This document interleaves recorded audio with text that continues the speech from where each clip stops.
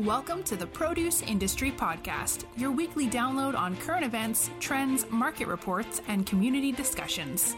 Join us each week from Tampa, Florida, as we cover all aspects of the produce supply chain industry. Ladies and gentlemen, here's your host, Patrick Kelly.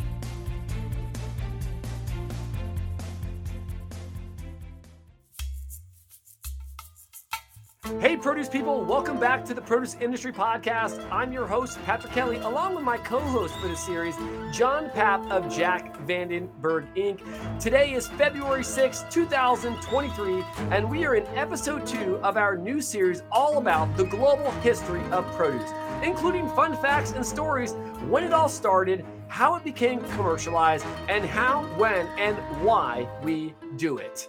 So, the origins of some food extend to the earliest human civilizations. Through the centuries, many of these foods shaped or altered the course of history. In the process, some of them took on a life of their own in religion, literature, the arts, and pop culture. So today, we are talking about the history of grapes. Behold the rain which descends from heaven upon our vineyards, and which incorporate itself with the grapes to be changed into wine, a constant proof that God loves us and loves to see us happy. So, Patrick, that of course are the words of Dr. Ben Franklin from a letter he wrote in 1779 to an André Morlaix in France. And as our listeners would have heard in the introduction today, we're going to be talking about grapes. Hey, and you know my favorite grape, John.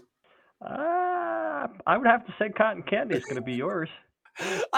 Listen, I don't know what Ross Nelson started or stirred up in the industry that cotton candy is my favorite.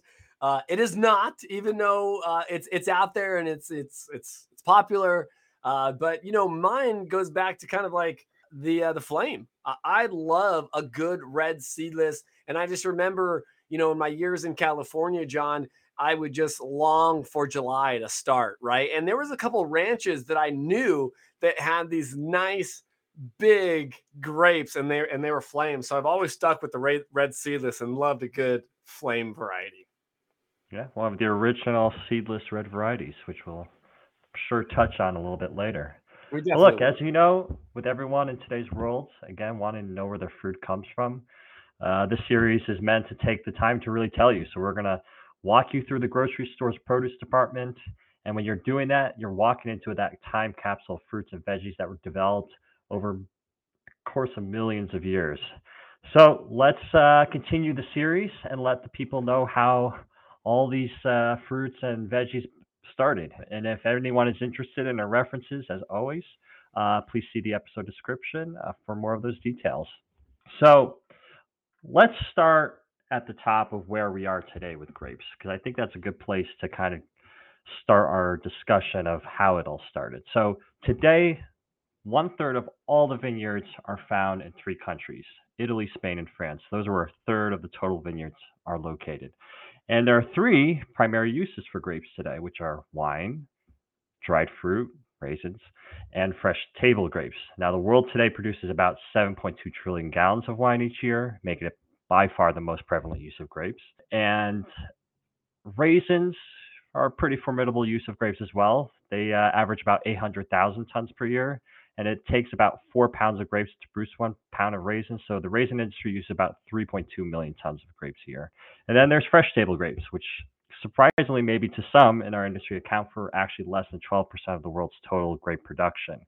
And that can be attributed to the fact that they're highly perishable, transportation costs are high, and those grapes are usually consumed primarily in the country of their production. So that's a little bit of where grapes are today. You know, here's a fun fact. Did you know that in my career, I worked and consulted for a raisin company? Oh, yeah? I actually know some of the down and dirty secrets. I would have never guessed that one. About raisins. Like, I know some crazy stuff about raisins. We're not going to get into that, because that could be an episode of its own in history on like how raisins were made. But it is amazing. And, you know, looking at it, there's 3 types, right? Like you said, there's wine, there's fresh, and there's dried. So it's amazing. So let's start to explore how the grapevine came to grow in, I would say, the early corner of the world. Now, which corner, right? And now, for you out there listening, start to think in your head.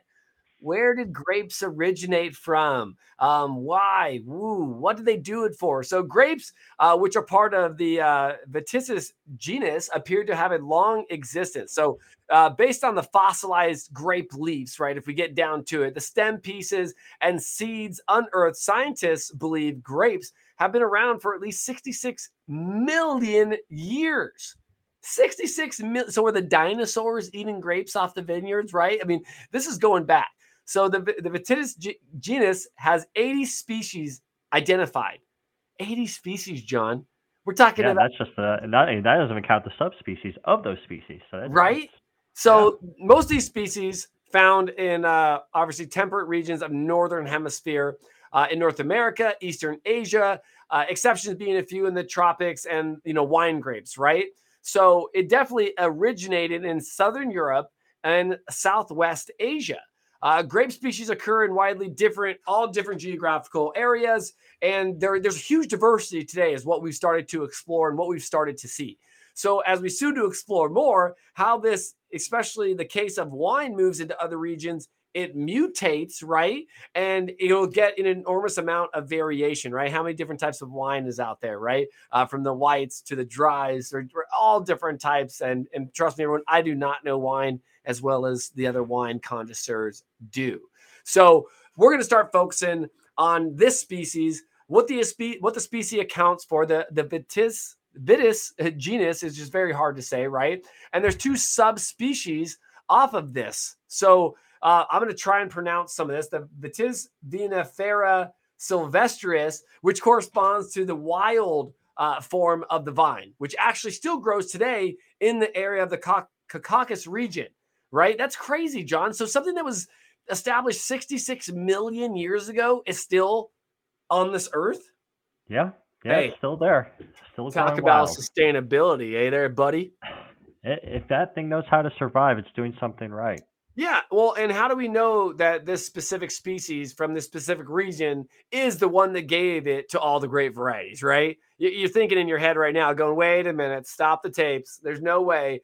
Well, this wild Vitis vinifera, still growing today in this region, is extremely close in DNA to all other types of the subspecies, right? So it touches on it. It's a fossilized grape.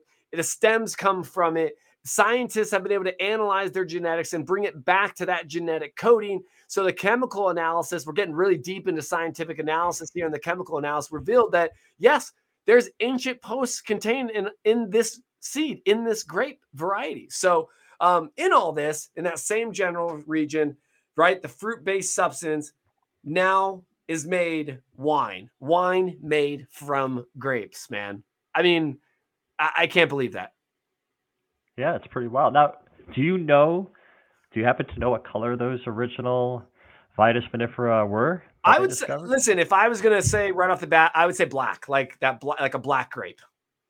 Yeah, that's what I've read too, that they were black grapes. So then people are the natural next question is, okay, well, how did the whites and the other colors come? And apparently that's all, again, due to natural mutations, So that's all the same, all traced back to the same ancestor. Right. So, and that's what's kind of cool about it. Mutation. Yeah. I mean, it's amazing, right? So as you keep going, again, and I think like medieval times, right? And you watch some of these things like Game of Thrones and Rings of Power. No one was drinking Chardonnay back then. It was all dark wine that they were drinking. Am I right? Absolutely. That was the OG color of grape. Hollywood got something right. I guess so. Oh, let's keep going. As we look at the people, when did people start to grow grapes, right? As we started to research, everyone, it was around 8,000 BC. Okay, that is the Neolithic Revolution. If you're wondering what that time period was, and in the same area where ancient Western civilization was being born. So, and what we will begin to notice is that grapes and wine get special status. As I talk about Game of Thrones, right? Wine was more of the I would say, the drink for royalty, right? Mm-hmm. Yes, you did have Hunch Punch down in the lower regions, right? People did make their wine, but it was for special status. So if you compare grapes versus wheat, wheat is easier to grow and store, whereas grapes require more knowledge, more labor. It's got to be stored over long periods of times. You got to have back the wooden barrels back in the days, or canisters. So you have to have a lot more costs involved in growing grapes for wine than you did with other commodities during that period. So again, the people that made a little bit more money or were more well off or had more farmland, they were able to take the wine grapes and make wine and be able to, obviously, I would say, profit off drinking, not any. They were able to trade very well back then, wouldn't you say, John? Exactly. For sure. And So look, with anything with costs, and special status, and it's harder to access, that's going to lead to, cultural, religious attachments to this, because now only a certain portion of the population, certain people are going to be able to access that. So as we start, discuss this a little bit more, you're going to start to see that theme unravel, that, there's a certain kind of people initially that get to enjoy this. yeah, you're 100% right. And let's say around 6,000 BCE, around the same time as like when pottery was developed, right? Think about what we were putting wine in back then, right? The earliest known cultivation of domestic product, right? We're going to pour it in a jug, we're going to cap it, and we might go trade it. Or we might keep it for a long period of time at the cabin or the hut to, to have something later down the road. Or like you said, bring it into the religious ceremony and moving that into the next modern age. So if you look at, the region spans large, it includes, Armenia, Azerbaijan, Georgia, northern Iran, and eastern Turkey that are starting to develop more of this wine, more grapes. Right. And look, that region, the Caucasus region, that's where this wild vine was found that we, descend from, if you will, the grapes that we use today. And in fact, some even suggest that Noah planted his vineyard in modern day Armenia, so in that same region, after his ark washed up on the Mount Ararat in eastern Turkey. And that's according to the scripture, where it says, after emerging from the ark, he received a new covenant from God, and that Noah settled down to plant a vineyard. So now, regardless of whether that's true that he planted Armenia's first vineyard, there's actually a region in Vayots Dzor in Armenia that claims to be the oldest winery in the world. So back in 2010, this winery was uncovered in a cave in the mountains of Armenia, and a team of researchers discovered a drinking bowl, a grape press, a cup, fermentation jars dating back to around 6,100 years ago. So you're talking about 4,100 BC. Now, there's older evidence of wine drinking that has been found, like in China around 7,000 BC, but this is the earliest example of complete wine production. And what they found suggested that these vintners pressed their wine the old-fashioned way, using their feet. So, you think about the I Love Lucy scene, in the big barrel there. So that's how they were making this. The juice was juice from the trampled grapes drained into a vat where it was left to ferment. And then it was stored in jars. And it was, the cave was a perfect condition for a wine cellar. It's cool, dry. And as for the taste of the wine, because I know everybody's thinking, okay, well, what does wine from 6,000 years ago taste like? And apparently, according to the co-director of this excavation, says it would have been similar in taste to a Merlot. So I don't know if you're a Merlot fan, Patrick, but that's what that flavor would have been back then. Very, very interesting. So this year, I will be going on 2 years of no alcohol. But if you were to go back, I loved a good red wine. You might put me back in those old times days. I like it very acidy, right? I like it dry. And I like it when it hits the back of your throat. You're kind of like, all right. I always say those one and done wine glass. If I can have one glass of wine and be all right, that's what I've got. One and done. That's what I always say, right? Well, it sounds like that cave would have been your place then. And actually, interesting enough, the village of Areni, where these caves are in Armenia, is still known to this day for winemaking. It makes red wines with the local grape, also called the Areni, after the town. And you can still drink it today. So if you want to go taste some of the old wine there, they're still making it.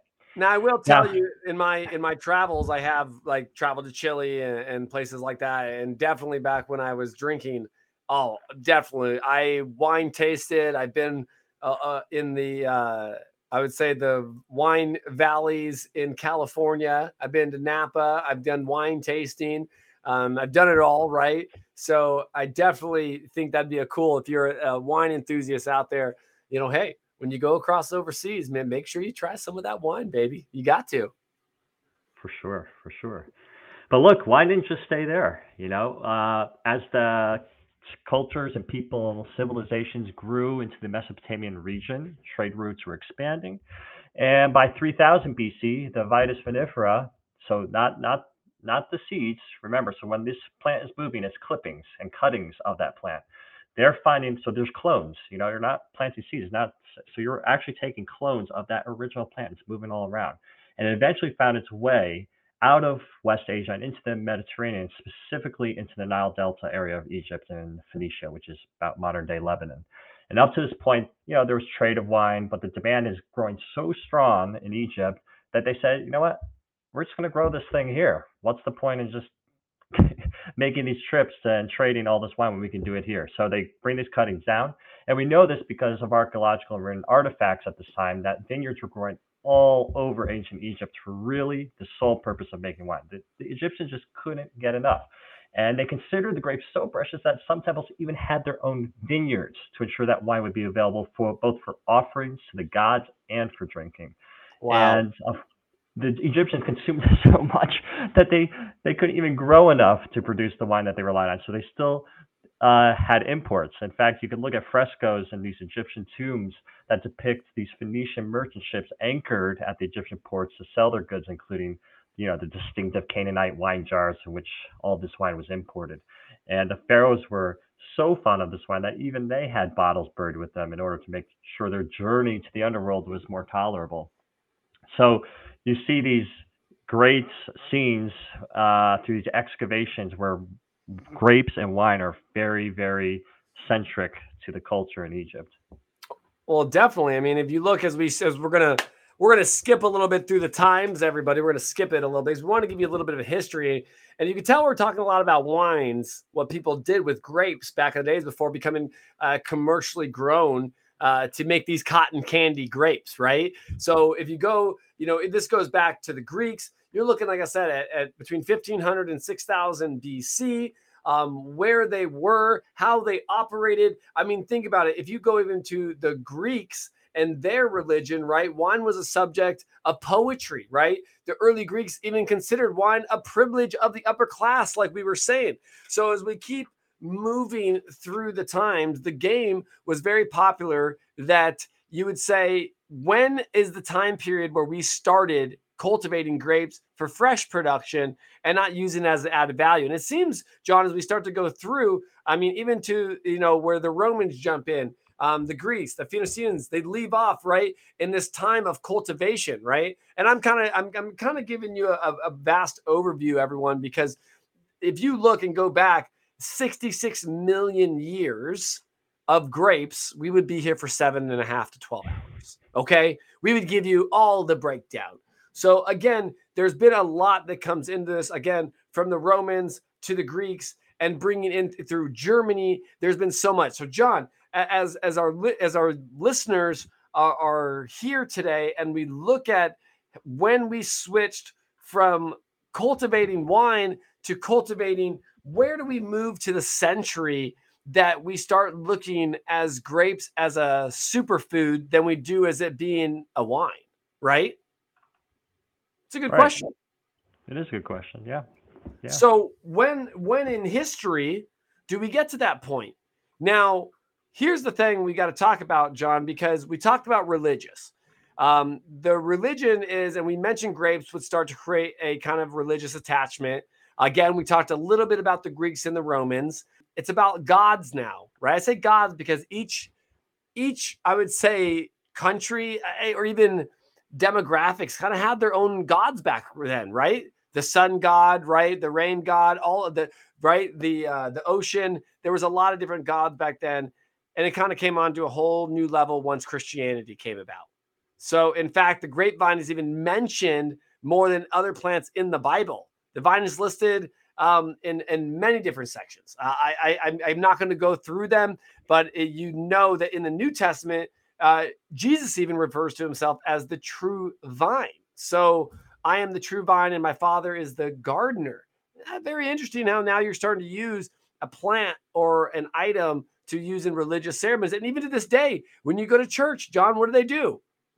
You drink some wine as Jesus's blood, and then you eat the cracker as his flesh. So crazy how that was turned into a level of Christianity, and then bringing it to the Catholic Church, even in the Constantine the Great, Constantine the Great. So we're at the point, like I was saying before, as we go through the Greeks, as we go through the French kingdom, as we go and start visiting through this, where does it come a point where it's cultivated?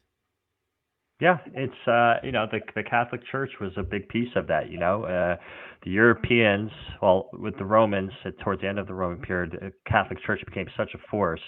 And because of their power, they kind of got to dictate the narrative, if you will. So wine became central to their rituals. And as the Christian Europeans decide to expand, naturally, they're going to take their favorite thing with them, which is Vitis vinifera.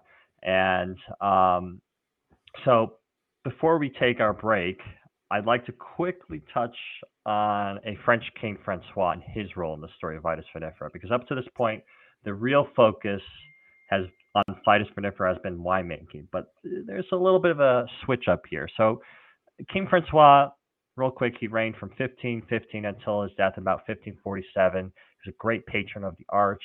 He even attracted Da Vinci to work for him, who actually brought the Mona Lisa with him, which Francois had acquired.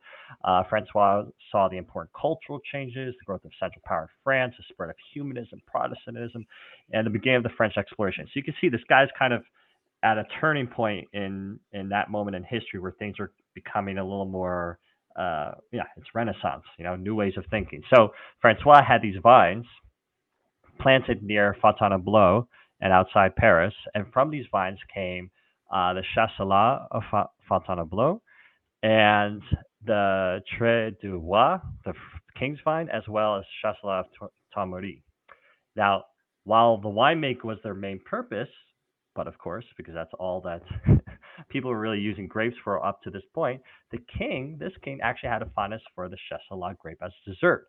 And that, in turn, earned him the distinction of the originator of the table grape.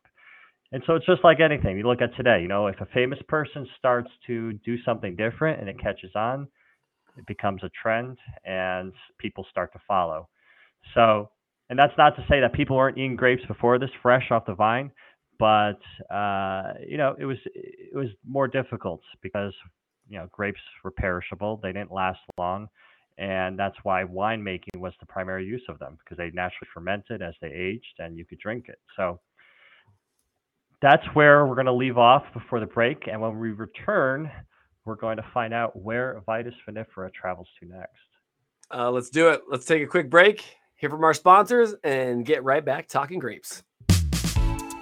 Discover orchard freshness on Amazon Fresh with Arctic apple slices. Arctic apples stays orchard fresh longer than other prepackaged, pre-sliced apples.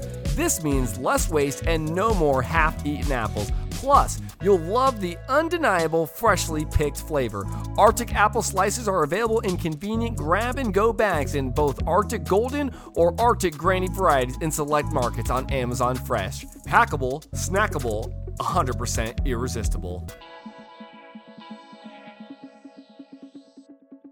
Are you ready to enhance your skills? Every day we are tasked to make fast, effective decisions to keep up with the fast-paced produce industry. At Ag Tools, we take the pressure off of gathering data to help make your day easier and more enjoyable. Connecting the supply chain with Ag Tools is unique, practical, and easy.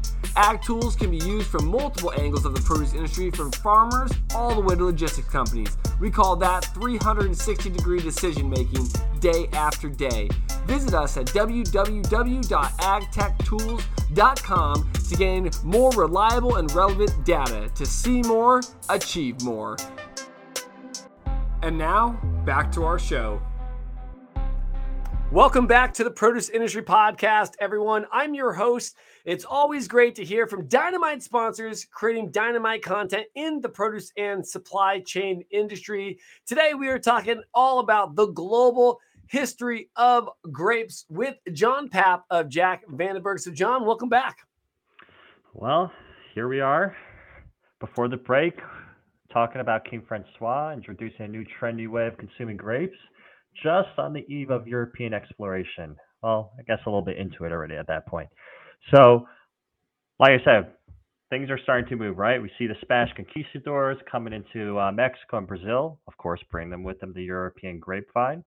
And then wine production is spreading across South America, right? You got Chile, you got Argentina, and then in 17th century, you got British arriving in North America with the grapevine, then the Dutch arriving in South Africa. So things are really starting to pick up with Vitis vinifera's footprint.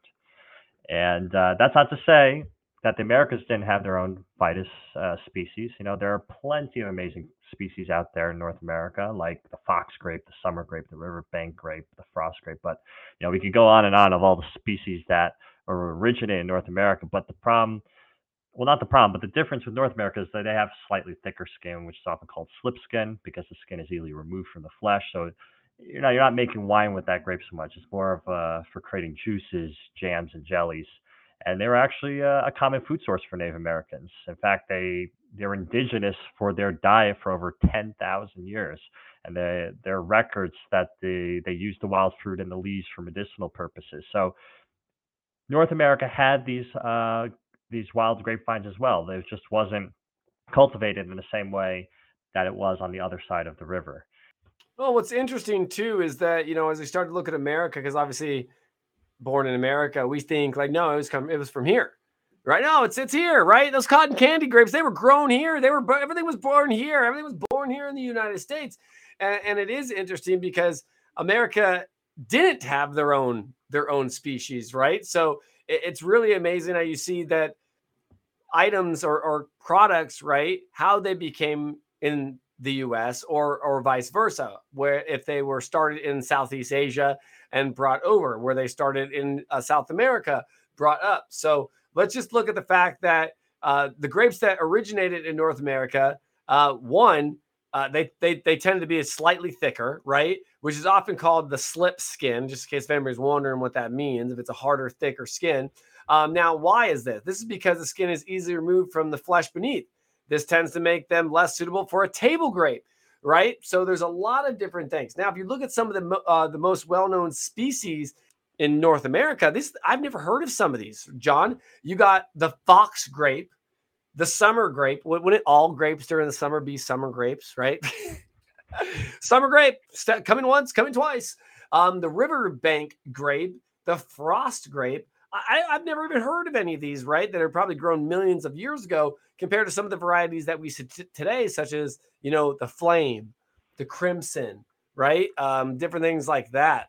You know, where do you come up with some of these names that we see? You know, how do brands become about? So these wild grapes were once a common food source for Native Americans. And I could see that too, John, right? If you did see this grapevine or vineyard kind of hanging up compared to a bushberry, right? Because you were never too sure back in the days if a bushberry would kill you or if it would be good for you, right? So I think it'd be different seeing a grapevine, probably seeing these clusters of grapes on the trees, but definitely different, right? Tends to make, I would say, a better flavor when you look at them today versus that bushberry, right? And we might talk about bushberries one day. But again, so if you go back, early European colonizers made notes about the amazing abundance of natural wild grapes when they set forth of North America, right? So if you think about that in the early 17th century, when they came over, holy crap, what are these? How are they cultivated? And they were able to get a little bit of, I would say what we had, but it was still maintained for wine, right, John?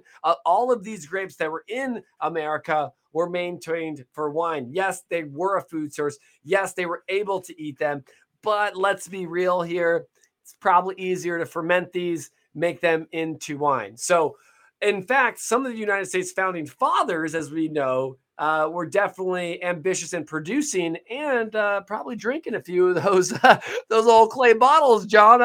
If I so myself. So there was a lot of it that happened within these regions. And anyway, looking even to Washington, he had grapes, planting on his estate in Mount Vernon in the spring of like 1760. So if you look, grape cultivation was being started in the early 1700s, trying to be planted, and it was a huge part of it. Now, it did fail, but it did come to a point where it was a huge part of Washington's life, and including his presidency, as he enjoyed it to the day of his death. So there's been a lot to experimenting when it came to bringing grapes to North America as well. No, for sure. And look, it wasn't just Washington. We also had Jefferson, who was experimenting with planting these grapevines in his estate. And like Washington, he was also very passionate about making Virginia this great wine growing state. In fact, Jefferson is often known as America's first wine connoisseur. So he is really the man that wants to and has the passion for winemaking. So much so that in 1773, you have a Florentine merchant and horticulturist that arrives in Virginia by the name of Philippe Matzi. And the Virginia legislature had promised Matzi some lands in Augusta County. And on his way to the Shenandoah Valley, he stopped to see Jefferson because they were sort of acquainted prior to this through business connections. And Matzi was persuaded by Jefferson to settle actually in Albemarle County, when he discovered that the land he was to receive was actually divided in separate tracts. So Jefferson said, take a tract of land on the south side of Monticello and settle there. So Matzi agreed. He built himself a house, and he put his men to work, clearing their land and planting, of course, European Vitis vinifera vines.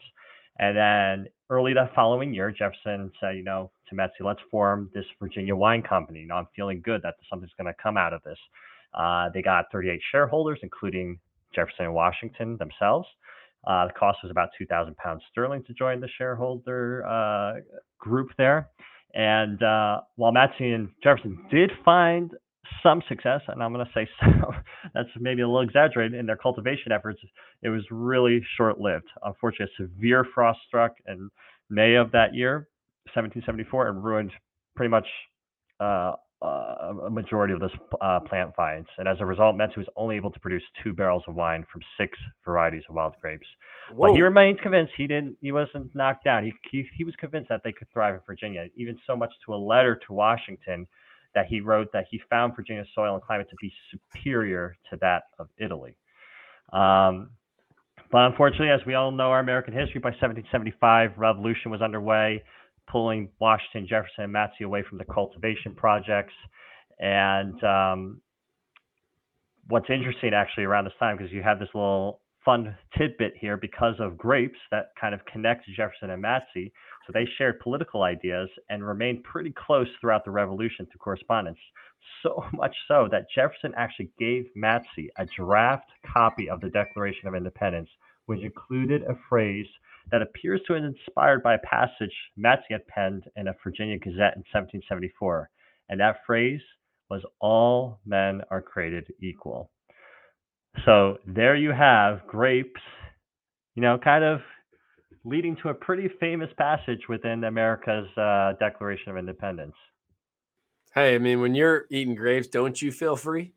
I mean, I'm just saying. I mean, you hear the crunch out of some of those grapes sometimes. It's amazing. So I think that it's amazing that, as you look at where we started, right, with just 66 million years ago, now we're up to the 1700s. Right now, you're coming back now into the 18th century.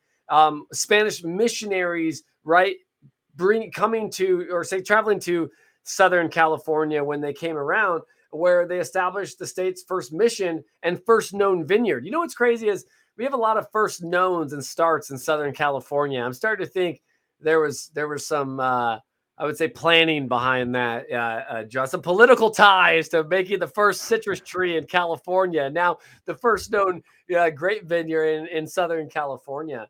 But it's very interesting to see how monks developed and their missions up and down the state. They continue to plant mission grapes. right? More varietals from Spain and varietals that were important to the Catholic Church, right? So if you keep moving through history, everyone, you're seeing that each colony, right, or with the Spanish colonizers, whether it's Native Americans, whether it's the start of America and what we've been producing, you're looking at each, I would say, demographics and culture are trying to figure out what these are used for, what wine, what grapes, what are we doing with these? And there's been experimentation all throughout these millions of years on what to do with these grapes. A big portion of these in the early years of grapes is wine, everyone. Everybody was getting drunk. Let's be real. They're getting tipsy. They're in the club, back in the days in the clay pots. Again, John, we've seen this on Game of Thrones. Every single time something happens, what are they doing? Pouring wine, baby. They go to a meeting, pouring wine. You got a little problem at the house, pouring wine. Oh, you got a headache? Pour some wine, right? That's right. It was really going on the fact of wine, right? So that's kind of where it's been. No, absolutely. And look, everything was moving hunky dory. The Vitis vinifera, like you said, was spreading through the Americas. But, and this is a big but, things start to get a little scary by the middle of the 19th century. That really jeopardizes all Old World vines. So basically at this point, middle of the 19th century, French winemakers decide to import species of grapes from the eastern coast of the U.S. and Canada to see if they can mix them with European varieties to make new kinds of wine grapes. Because again, that was common practice to keep finding new varieties. Unfortunately, as is often the case when you're sending things around the world, grapes were not the only thing the wine makers got. A species of tiny aphid actually came along for the ride. And these aphids, Phylloxera, as they're known, suck food from the roots of the grapes. And while American grape species had evolved tolerance to this attack, the Old World grapes, so the Vitis vinifera from Europe, were completely defenseless, and this aphid simply sucked the vineyards of Europe to death. So the blight really devastated the European wine industry for 2 decades. It wiped out between 40 and 50% of French vines. The disease then moved to all the places where Old World vines had been transported. So you're talking about South Africa, New Zealand, Australia, California, everywhere where they're importing these Vitis vinifera vines. And winemakers naturally got very desperate to try to stop this. And the solution ended up actually being a really old agricultural strategy for improving fruit trees. And the scientist that was involved in this realization was a Missouri State entomologist, Charles Valentine Riley, who observed that this aphid in Missouri didn't attack vines at the roots. So that led him to theorize that Missouri rootstocks could be grafted onto French vines and basically thwart that rampage. And that theory proved to be correct. So by 1873, there was a project to defend the French vines from this aphid was in full swing. It was aided by grass cultivated by Missouri viticulturists. And while he was instrumental in getting that process started, it didn't quite pan out as intended because the Missouri rootstock started to die off as they couldn't really handle France's soils in the long run. So as their effectiveness began to decline, there was concern that the French wineries would end up, that this would only be a temporary boost and that they would soon be under this threat again. So a new guy enters the scene, Thomas Volney Munson, who's dubbed as the Grape Man of Texas due to his extensive work with Texas grapes.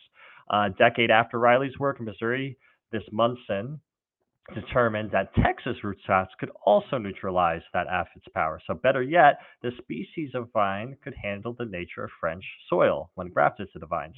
So he recommends to the French to use these native Texas Vitis species native to that region. And these wild grapes can actually still be found in Texas today. And eventually the French wineries added these Texas rootstocks. And the problem waned, and varieties like Chardonnay, Cabernet Sauvignon, Pinot Noir, Merlot were all spared from long-term devastation. So today, there are only a few plots that have resisted this insect. Almost all of the world's wine has American roots, literally from your bargain wines to the Grand Cru that you have to spend a fortune on. The grapes are grown on roots native to North America. Isn't that crazy? I think it's amazing. And if you look at this, I mean, again, a lot of this has to do with wine, everybody, because it took a while for, I would say, the experimentation, right, of wine to figure out a good tasting piece of fruit, right? So while there was all the experimentation, the wines, they were experimenting in grape varieties as well. As you've said, there's many different regions. Like I said, you go back and I'm looking at some of our notes here. Different states started to identify what they could grow. You said Texas. What about Illinois and Missouri?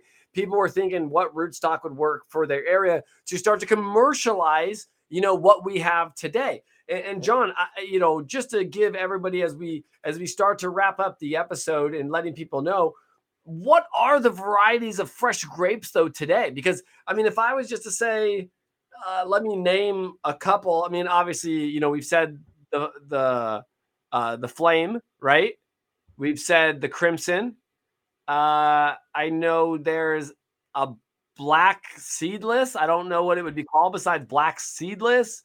Let's see. I know there. Come on, Patrick. There's a big one. A Globe. There's a Globe. So I know 4. There's a Thompson. That's 5. And then Cotton Candy. There is 6. Man, I thought I knew more red varieties. Well, there's a lot. There are, but why don't you name a few off? Like, because if you're going into the store, you only know. Oh, I mean, if you want to get all crazy, there's those like moon drops and gum drops and things like that. But we're talking, if you're the consumer out there listening, name some of the top 10 that are in your wheelhouse that people would know. Well, you got Sweet Celebration these days. Autumn Crisp is a very popular one now. Sugar Ones is an older variety. My gosh, Jack Salute. I mean, the list goes on and on. There's just so many. I mean, look, the table grapes really started to shoot up in the 20th century. The latter end of the 19th century when William Thompson, who created the Thompson seedless grape, well, not created, but kind of discovered it through grafting and onto rootstock in America, and started commercializing seedless grapes. You started to have this surge in the table grape, and now there's breeding programs around since that period, but it's only in the last 20 years with all this technology that things are just exploding out of control with all these new varieties. You got like breeders like Sunworld, IFG, SNFL, all working to find the next best grape. And now you're like we just talked about. We talked about this evolution of the Vitis vinifera over thousands of years. Today, we're like in the last 20 years, we're producing thousands of new species. Not all of them come to market, but through the technologies. And it's not like we're pumping. I'm not saying we because I'm not involved in this process, but it's not like scientists are injecting like flavoring into grapes or grapevines or something. This is all hand pollination in a lab, of course, but they're hand pollinating, doing this over and over and over and over and over again, to the point, take cotton candy. It took 100,000 trials of hand pollinate before coming across that particular result. And they said, you know what, that's good, but most of them are not good. And that's very individual perspective, because it's all about size, flavor, all these different elements that make what we consider a preferred variety. And that's the truth, because if you look at like cotton candy as a whole, I mean, the introduction of cotton candy, right? It was so notable because the brand of its name, and it's supposed to taste like cotton candy, right? They try this over and over and over one. So if you're looking and you're a listener out there saying, I want to know how cotton candy was made, John just told you, yes, it was done in a lab of self-pollinated. Now, not GMOs, not at all, but it's self-pollinated and hundreds of thousands of experiments to get it just right? And it gained that reputation because it has a cotton candy flavor. I mean, what kid doesn't see a cotton candy stick and want cotton candy? Everybody but me. Okay, everyone. I'm not a fan of cotton candy, and I'm not a fan of s'mores. I know I crash people's mind when they say, hey, we're making s'mores. And I say, no, thank you. Hey, we're having cotton candy. I'm okay. And they're like, really? You sure? I'm like, trust me. I don't want to throw up. It's like one of those things, like, remember back in school where they had those like little Debbie zebra cakes? And it's like, you had those, or the Nutty Buddy bars or whatever it is. I'm to a point now, if I see or smell one of those, I'm going to be like, what? Oh no, that's not a good flavor for me. Right. So I agree. It's taken so long. But again, it's becoming very popular. So naming these and what's happening in the future when procuring grapes. So if you look at it now, if you global production, you've got wine growers, you've got fresh table grape growers, you have raisin growers, and each one of these crops can be determined by looking at them. Trust me, if you've ever seen a raisin grape crop, you can tell by the size and the leaves because how they water it, how they go about the process versus wine, right? Very full. They let it overgrow versus your fresh, right? They'll prune a little bit more. They'll make sure that the tractors can get through. There's a lot of difference between cultivation of all three of these. And as we move into the 21st century, right, we've got more and more grape varieties that are being, I would say, analyzed to make better, right? We've got older grape varieties that are still there and making a big impact. Heck, John, you were in my studio last year, and we had some of your grapes right here in the studio. And that Red Sea, the crunch, the pop, I mean, it was amazing. So if you look from 60 million years ago, from when it was just out there on the vine, and as people would grab it, the thick skin, all the different things, all of that has perfected over the last 66 million years to get you to those bags that are in your store today, as Jack Vandenberg even has their snack with impact grapes and some of their other varieties, right? Absolutely. I mean, I think the most mind-boggling thing about all this is you think about there's some dude back in the 8,000 years ago, 8,000 BC, that just came across some vine and said, you know what? I like the flavor of that one. I'm going to grow it. I'm going to take it. I'm going to grow it. And it could have been the sweetness, could have been the size of the berries. I mean, we'll never know what made that person or group of people pick that vine. But that is the one that ended up replicating, and everyone started cloning and moving around the whole world to the point where today every corner of the world has this one species that originated in the Caucasus region that is basically built off, which every variety that we have today is built off of. It's mind-blowing. It's definitely mind-blowing. And it's always best when you get it fresh, right? As Dan the produce man would say. Like I had it right 8,000 years ago. Hey, he got it. He got it. So that's Dan Avakin's ancestor right there. It had to be. It definitely had to be. So we're here today. The Vitis vinifera, a species of grape that's been cultivated for thousands of years, and one that we continue to cultivate today, everyone. And listen, we, like John and I said in the beginning, we're going to try and get you the most history as possible, running down the centuries, running down, I would say, the cultures that experienced these fresh grapes. So everyone, as we conclude the history lesson on grapes today, it is important to know when you head into your local grocery store and pick up a fresh bag of grapes or pop a fresh grape in your mouth, you are picking up a relic in time to enjoy for the day. So everyone, that's our show for today. John, thanks for joining us again, and we'll see everybody real soon. See you next time. As I say, we'll see you in the fields and on the horizon. You've been listening to the Produce Industry Podcast with Patrick Kelly. Be sure to subscribe on iTunes or Anchor to get new, fresh weekly episodes. For more, please follow us on Instagram and Facebook at the Produce Industry Podcast. Until next time, see you in the fields or on the horizon.